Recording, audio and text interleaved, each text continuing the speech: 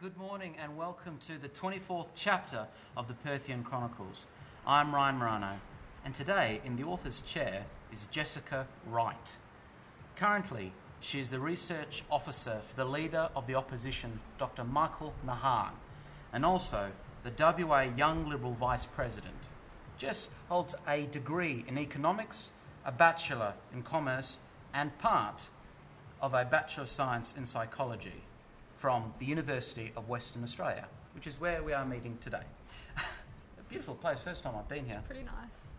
During her studies, she also took time to study at Canada's University of Waterloo, and previously she was a senior consultant to the international account firm EY from 2014 to 2016. Welcome, Jess. G'day.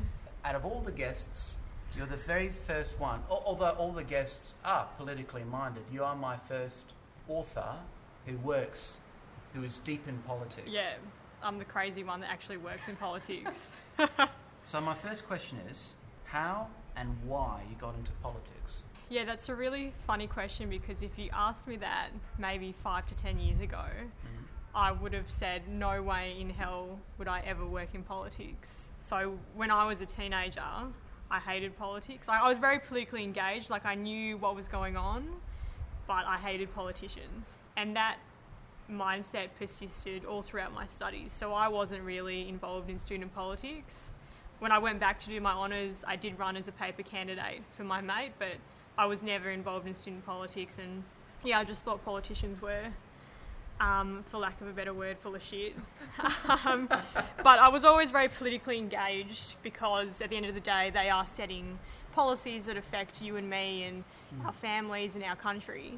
And I studied economics, and then, you know, once I got out into the real world, I guess, and started working as a tax advisor and, you know, I had my own clients, you know, I started to see the impact that economic policy can have on companies in our country.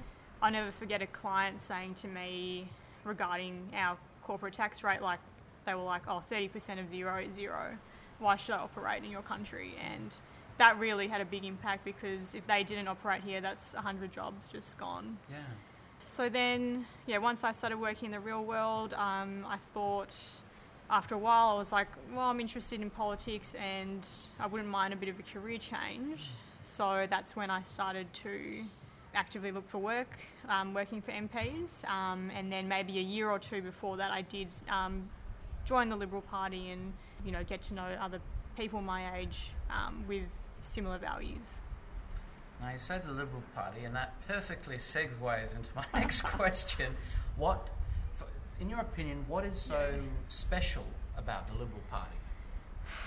Well, I guess there's many things, but I guess the most special thing, and I think 2017 really demonstrated that, although it didn't play out well in the media, was, you know, the views on same-sex marriage and the way that we voted.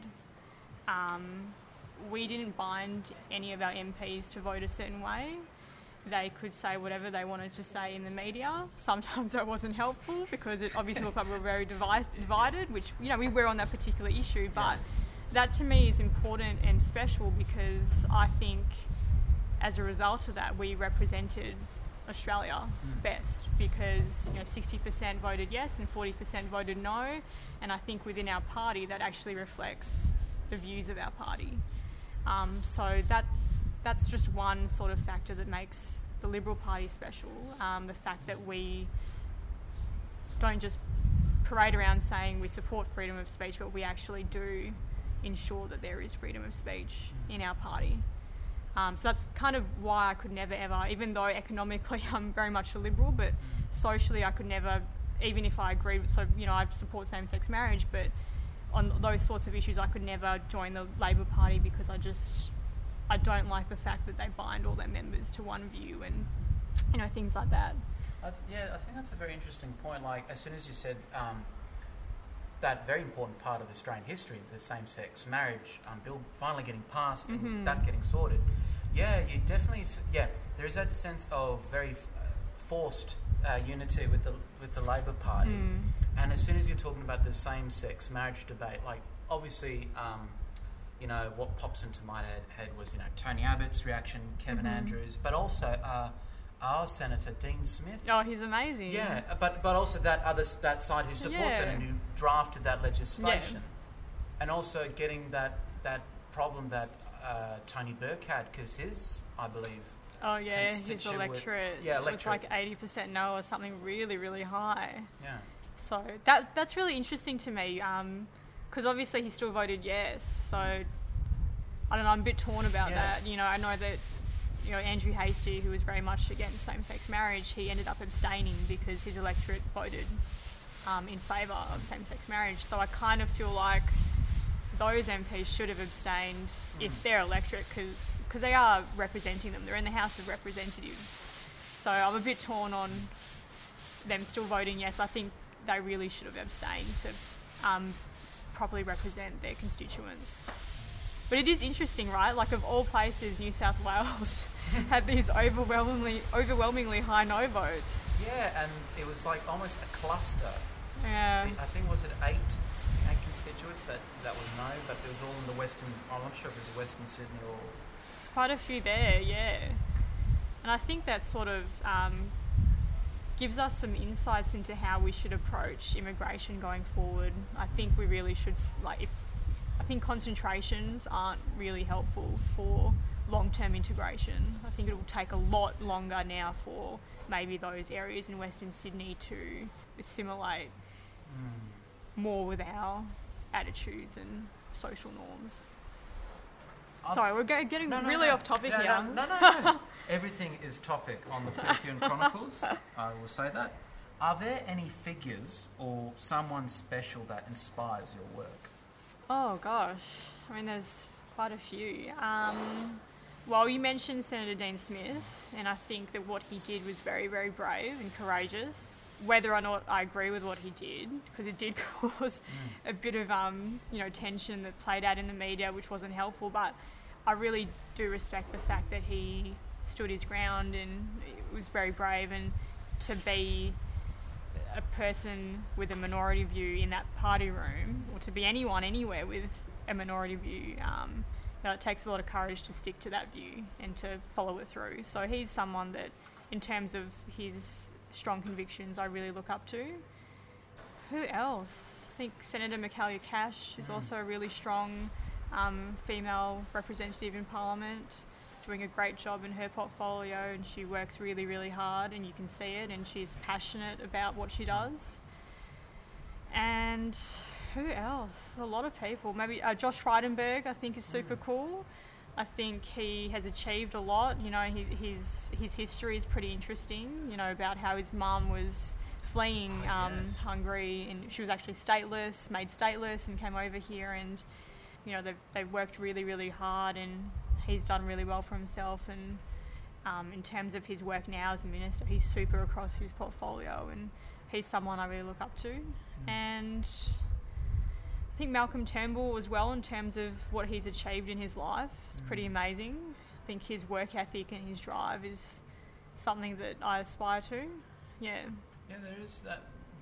Well, I think for me, Malcolm Turnbull is one of those... I have mixed feelings of Malcolm Turnbull. Sure, a lot of people do. I have to say, obviously, he's a very successful person in terms of business, obviously. His very early career with a very interesting figure, Frank Packer.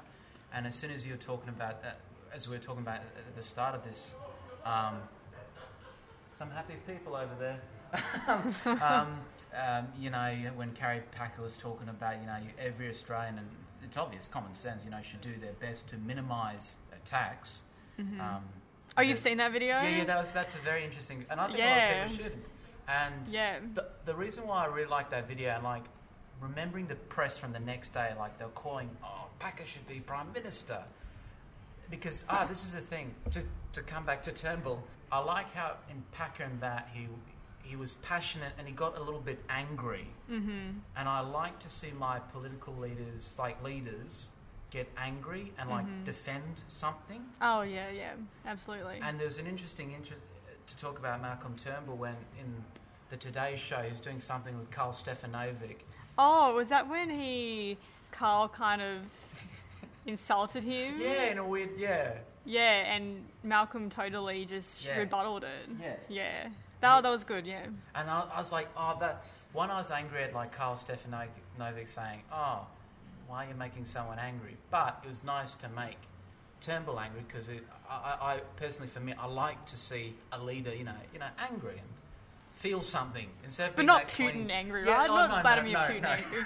Passionate, I think, is the word. Not Donald Trump angry. Not, my button's bigger than your button. That's... So as we are sitting in this beautiful garden... Yeah, some sort of oval/park/garden with a moat. It's pretty cool. You just need sharks with laser beams. That'd be very cool. We are recording, we are close to Perth, and as Ryan's trying to come by it, segue into the next question. Speaking of Perth, Perth is a vibrant place. We've got, speaking of politicians, we've got figures like Senator Dean Smith. So, in speaking about Perth, and how historically Perth is a minority within the federal parliament, in a sense, That's like right. WA. Will Perth always be your headquarters? I think Perth will always be my home. It'll always be where I come back to. In saying that, I would like to live for a couple years in another state because I've just never done that. Like, I've lived in Canada, as you mentioned at the start of the podcast, and I've lived across the other side of the world, but I haven't lived in another state in Australia. So I would like to do that. But yeah, it will always be my HQ in the long term. Okay. Yeah, absolutely. Any concerns that you have in our contemporary political landscape? Oh, I mean, a lot of concerns. You mentioned the media. They have a lot of power and a lot of influence over how people think. And I think they know that, but they're not always taking responsibility for that. So you mentioned after that video that Kerry Packer appeared at the Senate hearing, all the media was saying, he should be PM. Well, I'm sure that perhaps when the trial was ongoing, when he was being accused of murder, they were probably saying the opposite. So what they say has a huge amount of impact on voters. I could mention quite a few in terms of my side of politics. There's some conservative voices, for instance, Andrew Bolt, Alan Jones, and they're, I think they speak their mind, which is super, super important. But I don't mind Andrew Bolt. I met him recently. He's really, really nice, down-to-earth guy. But I know that he hates Malcolm Turnbull. Yeah. So he will, no matter what Turnbull does, and sometimes he has given him credit, but no matter what Turnbull does, Andrew Bolt's just going to knock him down. And people tune into the Bolt Report. It has pretty good ratings, and there are people out there who will just listen to his word. And when we're trying to win those people over, it's really hard to cut through, even if we're doing something that they would probably like if Tony Abbott was doing it, or if another MP was doing it. So I think the media, they frustrate me a lot. It's not as bad here as in the States, like the US. Obviously, we've seen now just how misleading things were last year. Sorry, was it last year? Yeah, 2016. Gosh, yeah, 2016. We're in 2018. Yeah, sorry, 2016 was the election campaign. Oh, yeah. So, people were... I think now in the States, people are very, very divided, and I think the media played a role in that. I don't think... people talk about politicians not representing them, which I think could be the case over in the States, but I think also the media were just churning out articles that certain classes of people just aren't interested in.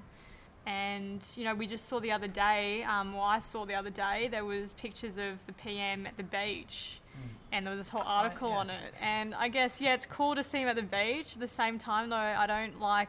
He's not a celebrity. I don't like this sort of celebritization of our politicians. It's not healthy for our democracy. We need to remember that they're there to do a job, and they're not, they're not models or anything like that. So that's such a very that's a very good point. The celebrity, making them a celebrity figure, because that's a very, very important note. Yeah. Because I totally agree with that, and I feel like the media is definitely this double-edged sword. Absolutely. It can help, but then it has become a point where, I think some politicians can easily be seen as being very greedy or quite obsessive with the media. Some MPs, absolutely, Senator Sam Destiari, he's an interesting figure though, because that himself is like an essay topic. His whole history and career. Yeah. But I find I like it how one, you can see in the media he knows how to play, and he's quite warm and jovial, and I'm just in my brain box. There's that instant memory of him trying to kiss Darren Hinch with the cake, during the same-sex marriage. Yeah. So I like it when there's times where you get to see the behind the scenes. Oh yeah, absolutely. I'm not saying that that's a bad thing necessarily, but it's just when the media. I guess there's a lot of articles that come out on leadership challenges, not just at a federal level, but at any level in any state. And sometimes I can't really go into it, but sometimes I'll read something and it's just so completely false. But people in the party, or just anyone who's politically engaged, reads it and they think that that's true, and that's not helpful. Yeah. I remember in our previous talks, because you work for the opposition leader, Dr. Michael Nahan, and you help him, promote his Facebook page. And I remember you were telling me about how you created this warm and funny interview. Yeah, did you see it? No, I haven't seen it. Oh, you haven't seen it? It's on the page. I have to link it to you. Yeah, please do. I'll link it here so people can. Oh no, really? Watch it. Okay, Yeah. it's actually pretty good for a first go. See, that's. Where am I going with this? It's a double-edged sword, right? It's a very fine line that you play. I guess with that, we had a purpose. We were trying to show that he is a normal person. Yeah. He's a dorky dad, really. He's really down to earth, and we were trying to show that side to him because his background is he's got a doctorate in economics. He's worked. Pretty sure he's worked for Treasury. He's very much an academic, and he was the treasurer in the last term of the Barnett government. So he's always, when people see him, they see him in a suit, and we've got rid of the mo. We've got rid of that. No. Yes, it needs to go. The ABC kept going on about him being Ned Flanders. It was a really lame joke. But no, he looks a lot better. Oh, Nahan without a mo. That is because that's the thing. Because I like Dr. Michael Nahan, that figure of Ned Flanders. I'm thinking if you can liken to a figure that is funny and popular in the public domain, at least he's not being associated with a more less liked. And like Ned Flanders is like a person you pity, and although they have quite extreme views, they can be quite funny. He's a stand-up guy, I believe Mike said in an interview. He's a guy with values. So we were talking about before the contemporary political landscape, so the media. So what would you like to change? In terms of the political landscape? Well, I don't know how we fix the issue with the media, because ultimately the media should say what they want to say, whether or not I like it. I think I would really like to see more MPs and more staff working for MPs that aren't career politicians. You mentioned that I did work at EY for a few years before I started working in politics, and I'm all the better for that. I am working for an MP, having experience under my belt dealing with companies operating in our state. So I bring that to the table, and I bring a certain skill set. I was a senior consultant when I left, so I was somewhat getting up the leadership rank, and I was starting to work with a team of my own, like consultants and grads and stuff. So I come to the table with skills and with all that experience under my belt. It's very different to someone who studied politics, was involved in student politics, gets a job working for an MP or goes and works at a union. They're just constantly in this super politicised bubble their whole lives, their whole working career. And I think that's pretty unhelpful if they were to, you know, go on and become an MP or become a senior advisor. Because I think there are times where we do need bipartisanship. And that's a huge blocker to that, and I think we do need to have some experience dealing with small businesses, not-for-profits, whoever it may be, just dealing with people out in the community. You know, I always remember, like, whenever I go to Canberra, speak to anyone there and you see all these TVs playing the news or playing what's going on in the chamber, and you're constantly up to date with what's happening, and then you come back to Perth, and if I chat to my mum or my dad or my sister or my mates, they don't actually know all that stuff. They know more or less like the major things that are going on, but they don't know everything inside and out, and so it really forces you to realise what's important. So yeah, just less career politicians, and it would be good to have people who have been out in the real world. Yeah, I'm reminded of that. I don't like young. Well, I'm a young person, so it's good to see. You mean White Roy? Yeah, White Roy. Yeah. So Tony Abbott actually really did not want him to run. Really? I'm pretty sure he ran when he was 20 when he first won the seat. It was ridiculous, and I totally agree with him. You know, because when you're out there, like there's certain policies like. I don't have a mortgage, so if I'm going to go out there and talk about a policy that could either negatively or positively impact someone with a mortgage, I'm kind of like, you know, does she really know what it's like to have to pay these mortgage payments every month and feed kids as well, and, you know, so on and so forth. So, yeah, I think Tony was right about advising him not to do it, but of course he still did, and he won, and he's actually quite impressive when you meet him in real life, and he was a good media performer, and and I guess it is nice to have young people's voices heard, but I think I'm happier with them being in their early 30s. I don't know, I feel like some MPs in their early 30s, Andrew Hastie, Tim Wilson, Sam Distilliari, you mentioned one, like they're still our generation, and I think they're better placed to be a better asset to the country. Would you like our leaders to get their hands more dirty? Yeah, I read that question when you sent it to me. I don't know. What do you mean by that? Like Donald Trump dirty? Because no. I don't think... What? Do you mean like how you were saying like you like them to be more passionate? Yes. Yeah. Absolutely. I would like them to be more passionate. And that's another sort of difficult act that politicians play.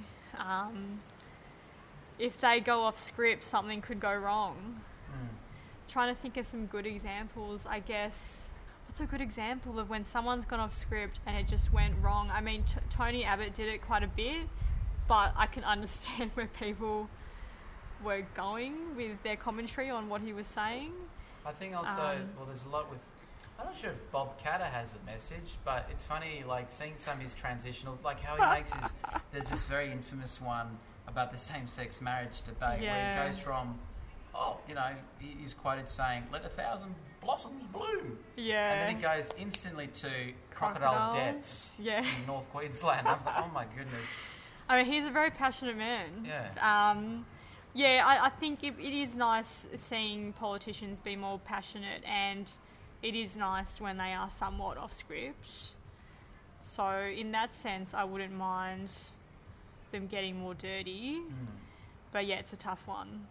I think I'm also reminded of there's this weird, I think there was a flood in Queensland?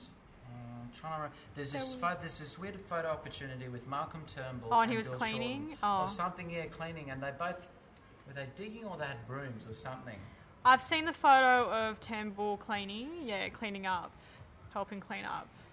And I felt, I don't like it how, see, that's what I don't like about the media, how they, well, it seems to me, from an outside eye, you can clearly see the camera in that, and like Turnbull And I just assumed that, after the cameras had gone away, he might, keep sweeping for another second, but then drop the brush and get it. I hope he was doing it for quite a while. Yeah. I think our federal leaders, I'm sure they both were. Yeah. But I think a good example here was Mark McGowan, not long after he became Premier, he was catching the train and there happened to be cameras there in Perth. That's really interesting to me. I mean, kudos to him for catching the train. But yeah, it's always funny when there's cameras when they happen to be catching the train. And for him, it was like, he's a man of the people, but when Malcolm Turnbull does it, it's really obviously seen as a stunt, but in fact, people know that he does actually prefer to catch the train. Being in Sydney, there's a lot of traffic. When he was communications minister, he was he did it a lot. All the time, and I think there was only like a couple of times where, there's a reporter, a journalist, taking an image, or recording it for the news. But he was famous. And then when he became Prime Minister, he had to stop that because of security. He's mostly stopped it. He does still catch it every now and then, I think, but he does have security with him. Yeah. The funny, I think I said this to you because with Malcolm Turnbull, especially, like how the Prime Minister's sort of profile on social media is like all over. He's on Facebook, Twitter, Snapchat. Oh my gosh. He's on Snapchat, Which I don't understand. But it's not, they don't do Snapchat as often. But and I actually, when I was over in Canberra once, I was faffing around trying to find a camera because we forgot ours. And my boss had a event on. He just delivered his first speech and he had an event afterwards with family and close friends and his colleagues. And, really, really wanted a camera there because all his family were there and all his kids and nieces and nephews and stuff. So I was faffing around trying to find a camera. I managed to find one. Another office lent theirs to us. And as I was walking back, the PM's cameraman walked the other way and he saw me with this. It was a decent camera, but compared to what he had in his hands, I was kind of smiling at him. I was a bit... I wasn't super starstruck, but he's a really good photographer, and he had this really wicked camera in his hands, and so where am I going with this? Anyway, his social media, the PM social media. What do you think about it? I like it. I like it to a point. Like, I don't mind the occasional, because for me, like on my Facebook feed, I see Tony Burke. But it depends who I've liked. Yeah. I see people like, have I liked Christopher Pine? Because he's on Facebook, I believe. Yeah. Frank Albanese, I'd see, like, Tony Anthony. Frank Albanese. Oh, that's another guy. Anthony Albanese, Tony Burke. Oh, it's okay, but I felt like with Tony Burke's posts, they're very, because he's the opposition to management. He's the manager of opposition business. So it's very negative, like I'd say, like he always posts like rebuttals. Yeah. But this and but that. And like, where I feel like with Albo, as he is warmly known as, his posts tend to be a bit more, prime ministerial in a sense. They're quite policy driven, like they're about facts and not much rebuttals. This is what I believe in, and Yeah. But speaking about this, let us continue on the thoughts. Thoughts on politicians being more genuine and less of a media package. Yeah, well, I totally agree. I would like to see more pollies be less on script, but it is a tough one to navigate. There was an incident with Tony Abbott saying shit happens when a soldier passed away under those unfortunate circumstances, and it was a comment that it was in bad taste, but at the same time he thought he was saying it in private. He probably just thought what he was thinking. That sort of comment I would hear in a pub, right? Like, it's not... He didn't mean to be offensive, but obviously that was a situation where he was off script. He said what he was feeling, and it just played out really, really badly. And I can understand where the negative commentary was coming from. He was the Prime Minister. It's not very statesmanlike to be saying shit happens. But I think a lot of pollies are very fearful of how it's going to play out in the media. So again, there's this huge sort of power that the media have that make things a bit difficult for politicians to be more genuine. I feel like Bill Shorten has quite a squeaky clean sort of presentation, which I don't like. I find That's interesting to me. I find that Turnbull, in this instance, I feel like Turnbull is just slightly more genuine than Bill Shorten, for my tastes. But I feel like with Shorten, there's just something not right. I feel like he must have a great presentation team.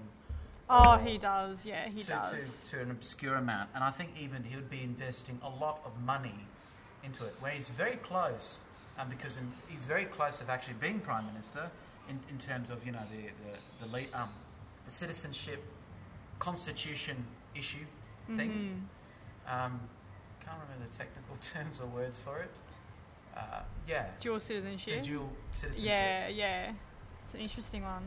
Yeah, you must have heard like scurries like when that. See, it was very. I think it was Sunday morning, and I was on like listening to. I think it was it Insiders I was watching. I like a lot of politics people. I was watching Insiders or something, and there was breaking news like Scott Ludlam started the thing, and I thought, oh, okay. But then having that sort of like snowball effect. Yeah, absolutely. Where a lot of people have been caught off guard. Yeah.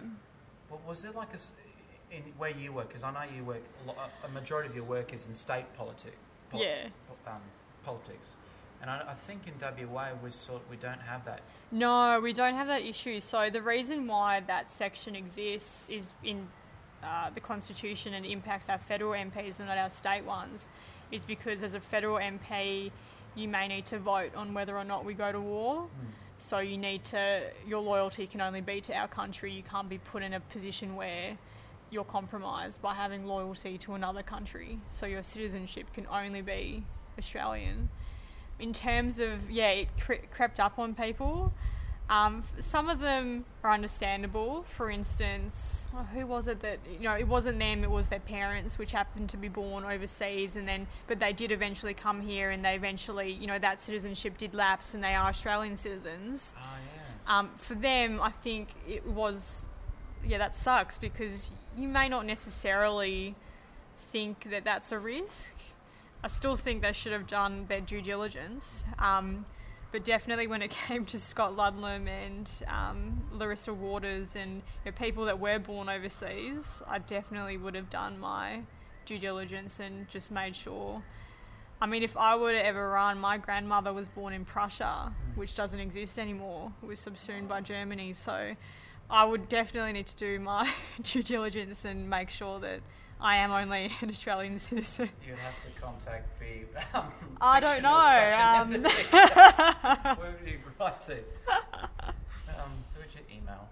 But I mean, it's like Josh Frydenberg, like that's crazy. Like his mum was stateless, so that's a really grey area. And I think there should be some exceptions for situations like that. There's a part of me is like, why don't... Like, I can understand the thinking behind that. See, I find this very interesting because Australia, we're in this weird position of, we were part of the British Empire. We were part of the British Empire. And a lot of that legislation, it's also the same with India. It's very interesting how a lot of the British Empire's laws and legislation still remain in today, like in terms of India. There are problems with same-sex marriage, homosexuality. I think it's still criminalised. Potentially in India, I'm not too sure. It would definitely not. It would probably be more frowned upon there, obviously, than here. I'm trying to, but those are like laws from another, like an empire that's long forgotten now. That does no longer exist. It hasn't existed. Well, one could argue for about 20 years. Historically. Well, it was only recently, actually, on a state level, that the McGowan government expunged those that were convicted of homosexuality. Yeah, back in the day when they had that criminal conviction. It was only recently that was erased off the record, I think, and Mark McGowan gave an apology in Parliament, So it's pretty interesting just kind of how slow sometimes our legislation is with respect to our norms of society today. So we are thinking a lot on the balance between the media and politics. I feel it's very interesting because previous chapter of this podcast, I was talking to a guy called Father Chris Betting, who is a very interesting public figure. He's a priest, Anglican priest, but he's also a comedian. a very active local comedian, and he's just a funny guy. He directed me. He's an artist as well. Yeah. And he has a very public persona. And we were talking about the relationship between, art and religion. Because, if you think about religion, art plays a major influence in rituals, songs, hymns, artwork. Yeah, absolutely, especially back in the day in Italy and, I'd say, would you say that relationship is now starting to become like politics and the media? It's sort of becoming like that art, religion. In terms of it being more intertwined? Yeah. I feel like you can't really separate the two. Especially now. Yeah, I think that could be the case. I definitely think, back when Howard was PM, I mean, let's think about what we consumed back then. You'd have your newspaper, you'd have your 6 o'clock news. And let's go even a bit further than 2006, 2007. Let's go back to when we didn't have Facebook. We did have the internet, but it was dial-up and it was slow, and you primarily just did it, I mean, if you were doing homework or, chatting on Messenger or whatever it was, just something stupid. Whereas today we consume different media platforms. We're pretty much up to date with everything that happens around the world and within our country. You could argue that perhaps there was a bit more time for politicians to, I guess they didn't feel forced to constantly be out there spruiking a policy, or they didn't feel forced to rush announcing a policy, whereas today I think there is that pressure to constantly be out there explaining something, constantly be out there announcing something new, doing something. So I think media and politics are increasingly becoming intertwined, and I don't think it's a healthy thing.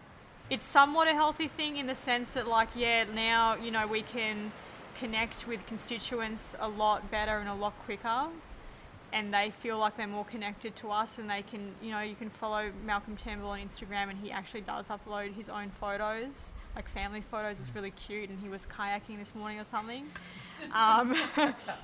And you can see them, you can see what they're doing, you can see they're actually doing their jobs, but that's just, that's one thing. But then when journos and reporters, they've got the KPI, which is to sell a story, it starts to really blur the lines, and it's not that healthy. Do you start, in your position, I don't know, it must be a very interesting relationship, you working with journos, and would a term handling a politician, you must have a very interesting relationship with journalists. You might. Would it be fair to say? I don't trust any of them. I was going to say, is it like a very, like a friendly? Oh, it is definitely friendly and cordial. Yeah, because it's, to me they're like, I need to work with them. They're part of my industry. They're part of the artist industry as well, obviously. So I'm very friendly and cordial with them, but I don't trust a journalist. I'm very mindful of the power they have, as I've mentioned constantly throughout this podcast. They are important. Yeah. You can't get rid of them. They are important. I think I've said this before in the podcast, but people should check this.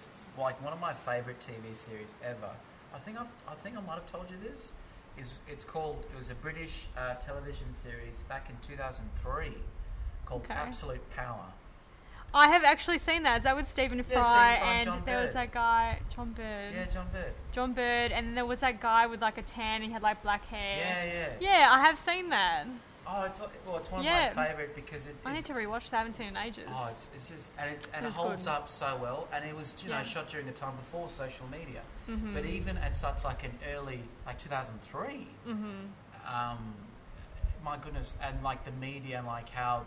So basically, for people listening at home, Absolute Power is about this public relations firm called Prentice and McCabe, and they specialise in, representing celebrities, politicians, and they help people live with the media. Yeah. And I just like there's this fabulous episode where John Bird and Stephen Fry, they accidentally realise that they've been booked to help a country party, an emerging country party, and it turns out to be that they're all Nazis. And it's so weird because Stephen Fry, So at the end of the show, thank goodness, like John Bird tells Stephen Fry, we're going to leave right now. And they're like at the H quarters, and like the main Nazi guy was showing them, a desk from Auschwitz and like all this Nazi propaganda and materials. And like John Bird was saying to Stephen Fry, can we please have a moment? And like all the Nazi people said, sure. So they left this room, and they're in this room of like, Hitler's paintings and everything. Oh. And John Bird was saying to Stephen Fry, we have to get out of here. Yeah. But Stephen Fry, I loved it how he said, we're not leaving. And he goes, what? And I like it, because I love this scene because it talks about the notion of spin. Yeah. And my favourite line was like, you don't have to, like Stephen Fry goes to like John Bird, and like John Bird was saying, Stephen, you cannot, his name was like, I think Prentice, and he's saying, Charles, sorry, his name was Charles. Charles, you cannot spin the final solution, the Holocaust. Mm-hmm. And Stephen Fry goes, you don't have to buy the video, you can own the video. See, all within a word. And to me, and it's like a shocking scene, but I like it because it talks about, spin. Mm-hmm. And it articulates it. Yeah, absolutely. In such a shocking fashion.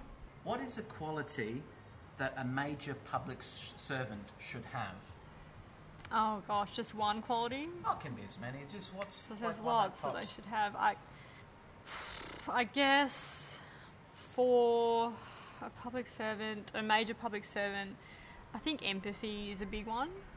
Being able to put yourself in another person's shoes. I think that's something that a major public servant should have, because obviously that's super helpful in formulating policy. What other qualities? A lot of people in my line of work have big egos. You got to have a big ego to do this job, similar to people in performing arts, right? So I think having a big ego is one thing, but you need to be able to keep it in check. I think that's really, really important. And I think qualities, being honest, being courageous. Yeah, I could list a lot of qualities. I don't just want to list a lot, but I think those few really come to the top of my mind. Empathy would be the top of my list. It's funny when you said, empathy, honesty. Because I know this particular episode has been talking a lot about the media and... Well, honesty is a quality that I think all politicians should have, but it's a quality that could get them into a lot of trouble. Yeah. Yeah. Yeah. There's this image I have now in my head, and I'm gonna tell it. I feel like the media constructs this shell that the politician must inhabit in order for them to appear in front of the cameras. I think it must have been, I don't know, like looking back historically, it must be really hard to be a politician now than it was, say, in Menzies era before the internet. And you had basic media outlets like the newspaper, obviously, and like television programming, TV just got in. Very basic, organised, news at 6. Do you think a solution could be like we should have blackout periods? No. Oh, well, there is blackout period, I think, a few days before an election. Oh, yes. Yeah. I think if the election's on a Saturday, I think the blackout period starts on a Thursday, or maybe it's Friday. It's 48 hours, I think, something like that. But in terms of a blackout period, what do you mean? Like just no social media, no anything? Oh, I think there should be some. I don't know when this should be in place. So maybe during elections, maybe that should be increased, or I don't know. I feel like sometimes there can be too much coverage. Yep, I agree. You know? And like how you said before, we can now see Malcolm Turnbull kayaking, which is cool, but at the same time, it's like, is he going to show us what's he having for breakfast or something? Like for me, that would be that would be crossing the line.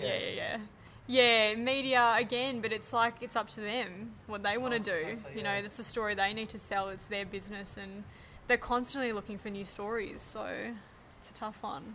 Yeah, and I think it's also maybe the reason why I say this is also like maybe the whole media machine should also take a rest. Maybe there shouldn't be like this constant need. Although we, the consumer, are partly to blame. Yeah, exactly. I'm guilty. Yeah. I'd love to know the latest about so and so, whatever. Yeah. Maybe I think like in the last chapter, I was talking to this filmmaker Anna Victoria Neves, and we're talking about how streaming Netflix, and like the idea of binge, and we really feel like the notion of binge watching a TV series is really making people really impatient. Oh, absolutely, yeah. It's interesting how binge watching has just changed how we consume TV shows. I remember back in the day, I was in year 10 or 11 or something, when Lost first came out. So you'd watch the episode, I think it would come on Thursday night. Yeah. And then Friday, everyone would be talking about that particular episode. And that would happen each week. And Desperate Housewives and whatnot. Yeah. Whereas now it's like, if I mention a TV show to you, I'm going to tell you, I know everything that happens. I know, I've seen the whole thing, man. You need to watch it now. Like, you know what I mean? Yeah. So, yeah, it totally does. It's a good representation of how we consume media, TV, everything today. Just everything's just instant. Why can't it be instant? It's good and a bad thing. I think this is a problem that needs to be solved. I think we need to stop being impatient. Maybe we should not binge. I don't know, but that's up to it's up to business leaders and sellers. How do you deal with stress? How do I deal with stress? Personally, how do I deal with stress? I like to go to the gym after work. That's my wind down. I just like to, put music on and just do my cardio, do my weights, and that's really helpful for me. I like to binge watch. Sorry. No, it's alright. Just when I'm working, I like to binge watch or just watch YouTube. I may go for a walk. Just having a phone call to a friend for 30 minutes and just hearing about her problems or his issues. It's a way for me to not think about my issues and, my stress. That's how I unwind and that's how I deal with stress. And during the Christmas break, going to the beach quite a bit and just being able to hang out, and some days just doing nothing. It's really good. But that's when I'm not working. But when I am working, gym, catching up with friends and family. Yeah. I'm very interested in like your work environment, because before we turned on the microphone, we were saying how you are in the holiday period. Well, you're technically at work or working, but you're in this interesting period where not much is happening. Not much happens politically in Jan. It's quite relaxing. Yeah, I mean, now's the time where if a government wanted to be sneaky, they would release unpopular policy. Because more or less most voters are disengaged from about Christmas till Australia Day. So it is, I'm on holiday, I've got quotation marks here, but there is stuff happening and we are responding to it, but we're very mindful of the fact that voters are more or less turned off right now. Yeah. Do you, because I'm speaking for me, I just came back from rehearsals. I'm producing a play called Soup. Everyone watch it. Yeah, I'm going to go see it. Yes, please do. Cool. I think I was saying to the team today, I was saying how, because someone asked me, how are you today, Ryan? And I was trying to be honest. That's nice. And I said, I'm not fine. Really? No, I said as a weird joke, but in truth, I'm okay. But I said... I like that you were honest about it. Yeah, I was like... Well, because, we're, a bunch of friends pretty much at this stage. And I was saying I'm addicted, and I said, I want to admit that I'm addicted to stress. In the sense of, like, working on this play, for me, I get this certain buzz, like, being in this producing, I do like the buzz of, publishing on this Facebook page, sharing that, getting the likes, hunting for the likes. I do get that there's that bit of a buzz in emailing. So I got to email, the graphic designer, the grants people, blah blah blah blah blah. I sort of like that. You like being busy? Yeah, absolutely. I'm the same. Do you like being busy? I'm the same. Yeah, absolutely. And it comes with stress. So year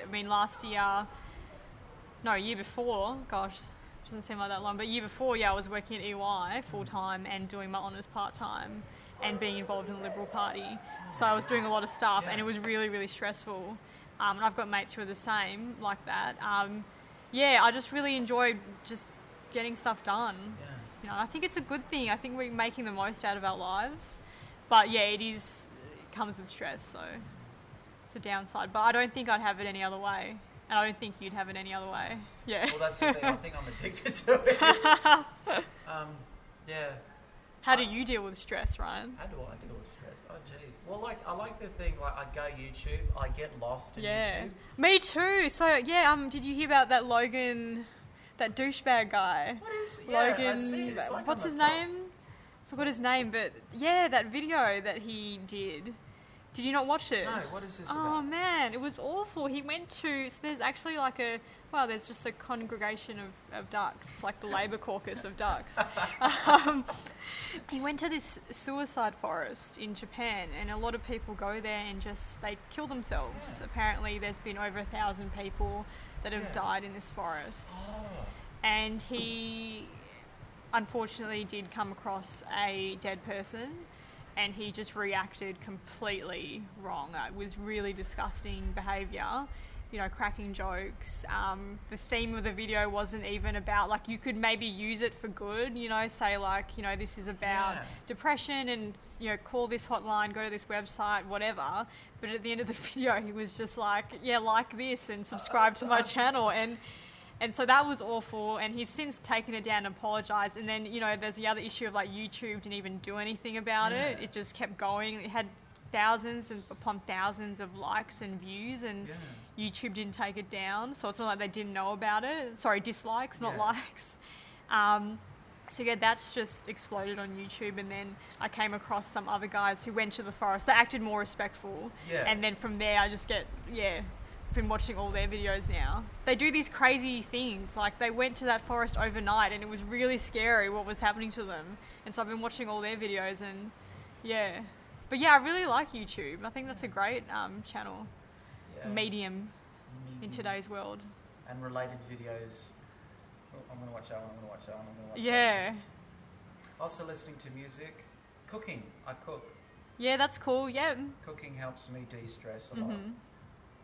Yeah, because it's hard cooking a meal. Like if you're cooking homemade pasta, for example, that's hard work. Yeah. And a sauce. Yeah. But I like that. I like exercising. Yeah, I exercise because of health, but I also find that relaxing. Yeah, it is. Yeah, you can just zone out and not think about anything, especially if you're doing weights, because it's like you're concentrating on what you're doing. Oh, I went clay target shooting yesterday, and the gun was like banging into my arm. It's the first time I've done it. Yeah. That was really relaxing. You have to focus just on hitting this clay target that goes up in the air. So that was, that was cool, but painful. Where did you go clay shooting? Whiteman Park.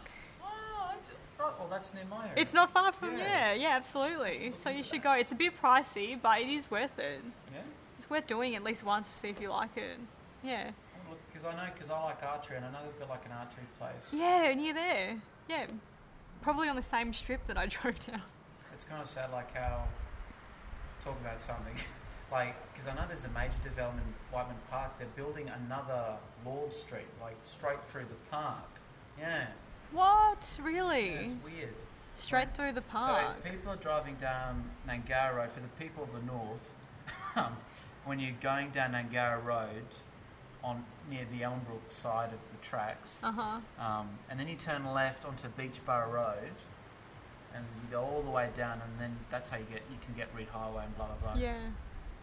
But when you turn down left onto Beachborough Road, there's this massive, like they've removed so many, native. A lot of trees, but also a lot of native flora and fauna. No, native plants. A lot of grass trees, and they're ripped. And it's like a massive highway that they're rebuilding. Yeah, it's kind of sad.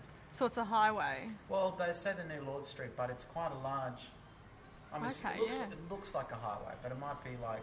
There's a lot of kangaroos there, which I found out yesterday. Yeah. Do you have? What are you looking forward to in 2018? So I finished my honours last year, so that's completely done and dusted. I'm looking forward to, for 6 months, I'm literally just going to be working, focusing on my career and going to the gym quite a lot, so focusing on my health. Because for so long, I didn't really get to do that when I was at EY and when I was studying as well. So just focusing on me and my health, getting more fit, and then I may actually, because I'm addicted to stress like you, I'm thinking about doing my law degree externally at QUT because they offer it externally.